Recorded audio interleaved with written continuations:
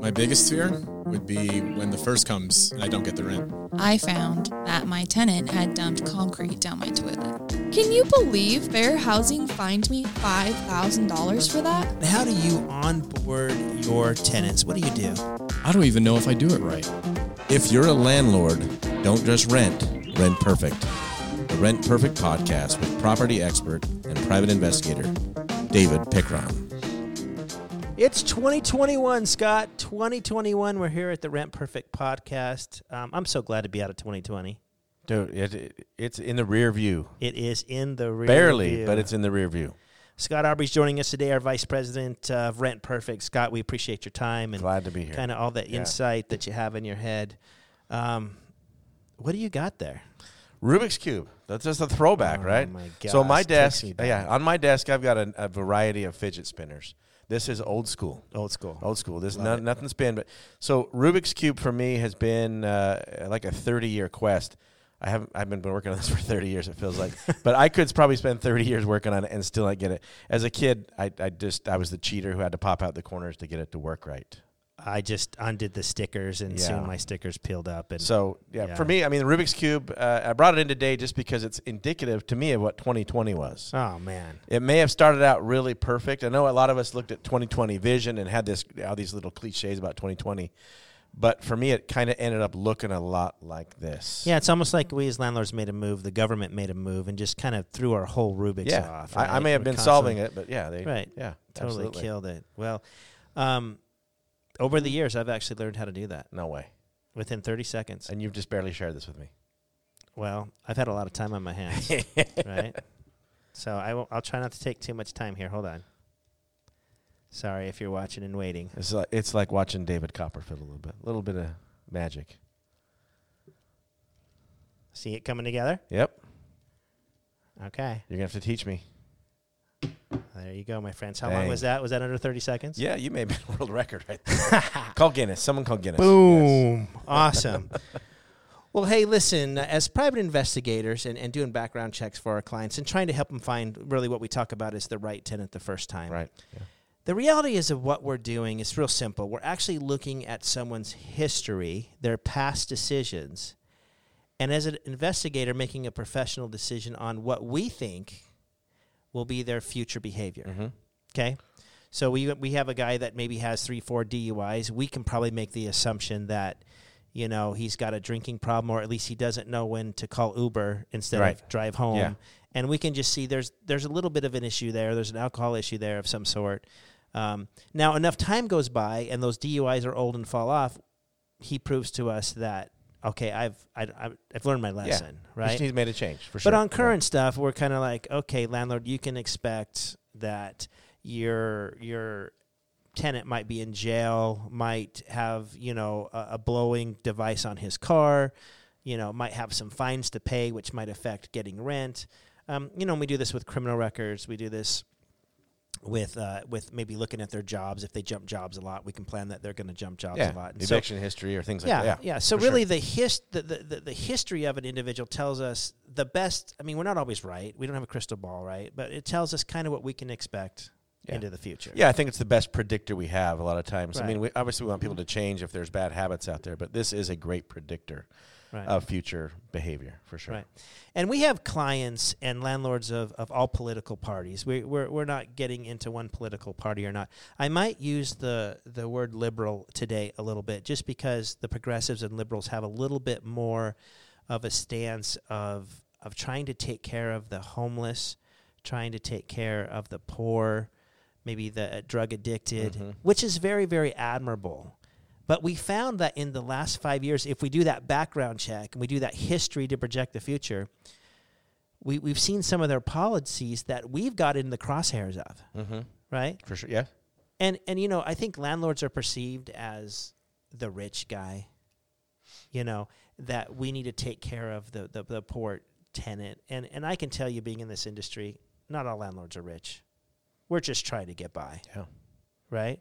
Yeah, I mean, you might own one property, and now you're a landlord. That doesn't make you, Daddy Warbucks by any means. So let's dissect the last 5 years of some of the policies that were coming out of liberal states, because now that that the House and the Senate and the presidency is held by one party, we might see some more stuff coming down that are going to affect us, and we have to plan and prepare for that. Now, I'm going to tell you right now, we're not going to be doomsday about it. We're going to win, but we got to know what's coming so we can counterbalance, make our moves, and do our Rubik's Cube, absolutely, right? yeah. Okay. And for me, what's troubling is that some of these cities we're going to talk about, these are the crown jewel cities of our country. Beautiful. These are the cities that are internationally known. These are cities that are just beautiful, and people go, "Oh, I can't wait! If I ever have a chance to go to X city, I'm taking that opportunity because I just hear so many great things about it." Right. So Absolutely. that's the unfortunate part. And I've seen great cities go downhill, and it's sad. Yeah. It's sad. You know, one of the ones I used to go see, being on the West Coast, I used to take weekend jumps over to San Francisco with my wife. We love San Francisco. You know, now unfortunately, go to San Francisco, it's a different San Francisco. It is. It's a challenge. Yeah, yeah. And it's interesting. It's a different San Francisco, and yet we've had the same leadership, the same government putting out all of these regulations and rules and ideas, and that'd be great if they worked. But in my own eyes, and I don't know if they think, I don't think this stuff is working. Yeah. Right? But I got to worry about me as a landlord, right? I would never own property in San Francisco. No, I just wouldn't do it. I just wouldn't do it. Just too many. Yeah. I know the issues there, but I understand. I mean, in San Francisco, you can go into a store, steal something under $750, and come out and get in trouble and say, hey, this is an act of survival, and then they will not even give you a ticket. Okay, act of survival under $750, that's fine.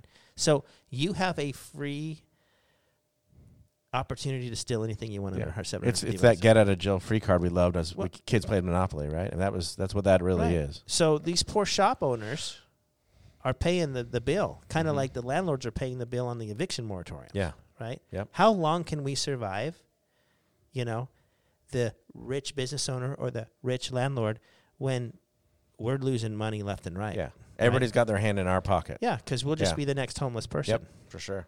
So let's talk about some things that different areas of the country has done. Portland tells landlords exactly how to run their property. So I have to ask myself, are you really a landlord in Portland? You can raise your rents by 7% a year. Okay, so they tell you how much rent you can charge. Right. It's rent control. It's rent control, absolutely. Landlords cannot terminate a month-to-month lease, okay? If the tenant has stayed there over a year, they now have to give them a reason why they're evicting them. It can no longer be like, hey, I'm just going to do this or do that. You have to have a reason to. And if you don't have a reason that falls under these categories, you're paying to move them. So as a landlord, I'm being incentivized to have short-term rental or less than a 1-year rental, right? Which landlords love a 5-year, a 10-year. Absolutely, that's what we tenant. teach, right? That's the dream, right? So Portland's saying, really, hey, let's de-incentivize you from having a long-term. Keep them 364 or less, then you're not on the hook, landlord, for moving expenses or finding somewhere else. But the problem is when we turn an apartment or a home, we have an expense. So now we have an expense every year of turning. So we have to then raise our rents to cover the turn, right? Mm-hmm. And everybody loses. Yeah, do I want to pay $4,500 to cover the turn or to find my guy a new place to live? Right. It's a lose-lose in every situation in that. So if I have a 3-bedroom and I have to move somebody and relocate them, $4,500 I've got to pay to relocate them in Portland. How free are you on your property doing that, right? Yeah, and as most landlords know, I'm not cash flowing thousands and thousands of dollars on a 3-bedroom house. Right. So that $4,500 may be my entire year's income. What's one that you like, Scott? Chicago's got stuff. Seattle's one of my favorite cities. I love Seattle. It's great food, great everything, right? And then just looking back at my notes here, so the landlord must rent to the first qualifying application, right? Yeah. First in line gets that opportunity. Cannot do a criminal background check. To me, as a landlord, that's frightening. Yeah, first in line or first in time, I think is what they say. It says, okay, you can go do your credit, you can go do your stuff, but the first person who qualifies, so you better have a criteria. Mm-hmm. or everybody qualifies, right? So Yep. they better match your criteria: job, rent-to-income ratios, credit, or whatever. And you can't do a criminal. First person who hands you an application, you have to rent to. Even if you're seeing or you're feeling something that says, this is not really right. Yeah. Right? Like they show up with a couple other people that are really interested in the home, but they're saying, oh, no, it's just going to be me that lives here. Right. And and then you can't do any kind of criminal check. And so Seattle landlords are just completely exposed. Yeah. And But again, that's kind of I'm handcuffed by right. a city saying this is our policy. Right. Right, trying to be friendly to everybody, Right. and I understand you don't want a criminal element living on your streets, Mm-hmm. but why do they assume that I want them living in my property? Well, ultimately, what they're doing is they're going to convince landlords to buy outside of Seattle in the suburbs, and they're no longer going to have rentals in Seattle. I don't know if that was their plan to begin with, but now who are you hurting? Not Yeah. everybody can afford a home, or they would, right? Yeah. So you're actually going to kill the rental market in Seattle doing that. Yeah. We know that they have taken that case of no criminal background check to the Washington Supreme Court. The Washington Supreme Court sided with Seattle, so that emboldens them to say, "Hey, we can make more rules." Yeah, But it has been appealed to the Supreme Court, so we'll be following that one and see how. but neighboring how that cities goes. and states will start looking at that legislation and Right. possibly adopting that as their own too. So this doesn't just impact Seattle long term. This impacts everybody. Right. And what did this solve? Like, what did it solve? Yeah, Is there less homeless people on the streets of Seattle? I've been to Seattle, I don't and think so. it seems like there's more than ever. Right. So let's go burn the landlord, but let's not really solve a problem here. So crazy. Colorado, the whole state just passed a law that says you have to accept Section 8 housing now in Colorado. So right now in most places, do you accept a Section 8 voucher? I say no. Okay, great. I move on. Yeah. Colorado, they say they claim it like this: you cannot discriminate. They love to use that word, right? You cannot discriminate against the source of income, right? Which is not a protected class. Yeah. Forget familial status, Yeah, race. right. We know our discriminatory protected now classes. It's the source of income, right? So now that's a whole state doing that, right? So we've gone to cities. We've gone to Chicago's another one, right? We did a podcast on Chicago this year. Our good friends Jane up in Chicago has been fighting that for a long time, and they absolutely tell you exactly how you can onboard someone. You do their credit first, and then you have to tell them if they're pre-approved without doing the criminal, and then you do the criminal afterwards, and then if you find criminal, you have to go through this whole procedure. Landlords aren't free to They're not free, onboard no. to anybody. They have to do something a certain way, and so Right. I keep going back to what are our property rights? What are our property rights? Well, and we talk about the national, right? And maybe you're going to jump to the national. And that's next, so go yeah. ahead. Tell I me mean, about the national, where this has affected every landlord in the country is eviction moratoriums. Yeah. Right? Mhm. So, as a landlord, David, tell me how this has affected, and maybe it hasn't affected you, but it's affected the business for us for sure. No, it has, for sure. Yeah. So, it's interesting. They came out with the CARES Act. The legislature came out with the CARES Act, right, in the summertime. And they knew they didn't have any jurisdiction over every property. So they came back and said, well, if you're backed by a federal government program, Loan, yeah. right? Yeah. Fannie Mae, Freddie Mac, Section 8, then we have some jurisdiction over you. And so they took like 50% of the country and they said, you can no longer evict. And then that came up in July, and they were having some problems, and they made us all give a 30-day notice, even if our state said something different. And then they're like, well, listen, we don't want to control just 50% of the landlords. We want to control 100% of the landlords. So the CDC then comes out in the executive branch and says, hey, based on health, you no longer can do evictions to everyone, right? Half wasn't good enough. Yeah. Right. And I remember when you called me to tell me this, I asked you, does the CDC have jurisdiction to make that type of a decision or a law or a choice? But yeah, anyway. The government is a big agency that feels like they can do anything. So we need to get to what are we going to do in 2021? Because these regulations and rules and laws, whatever you want to call them, they're not going to stop in Seattle and Portland and Chicago. Right. They're coming to an area where your rental is. And To a city near you. To a city near you. And you don't want to hear that, and you're saying, Dave, don't say that. But the reality is we have to stop this. Now, how do we stop this? First of all, you need to join an association that has some kind of government lobbying arm, right? Yep. Whether it's a National Apartment Association, whether it's National Real Estate Investment Association, we need to start getting active and realizing, hey, this is a business. We might own a couple rental homes, but we need to do our part to take some of this stuff to the Supreme Court. Now, the problem is, how long does the Supreme Court take to get to the Supreme Court? Yeah. Years. Years to do Years that, right? and layers and layers of courts, yeah. So we need to start preparing now for these like liberal ideas that don't work coming into our area. Yeah. And so we can't do this individually.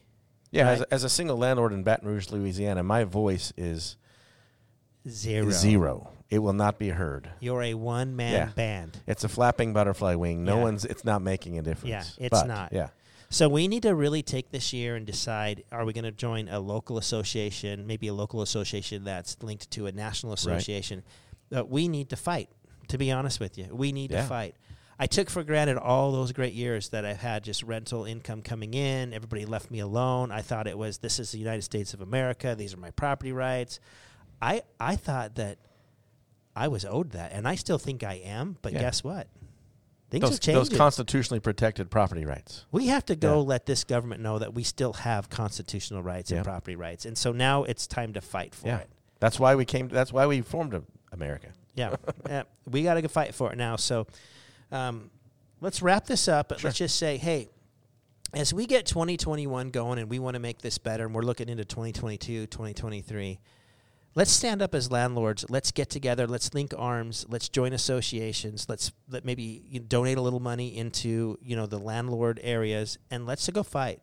Because if we don't fight, what I feel is the best industry in the world is being a landlord is going to get crushed. Maybe not in the next year, next 2 years, but if we keep going this direction, our kids aren't going to be able to manage rental properties. Scott, you and I are old enough. We're going to make this. We're going to make it. We'll adjust. We'll sell. We'll get through it. But what are we leaving our kids? And I want my kids. I teach my kids. Time is on your hands. We're getting you rental investment properties in your 20s, and your 30s, and 40s, and in your 50s. You're going to have them paid for. You're going to get ahead, and I want to leave that environment to my kids. And so I'm now fighting for my kids. I'm fighting for my clients, and so. We personally are part of National Real Estate Investment Association, part of the NAA, through our local associations, state associations. It's time to fight. Yep. And like I said, link arms. Yeah. Work together. Do it. And take back control of really my own personal assets and things like that. So if you're wondering, where to spend some money, what associations to join, please give us a call. Our staff is very aware of all of them out there and who's fighting for us. I'm going to close with this, Scott. We will win. We'll win. The Constitution is on our side.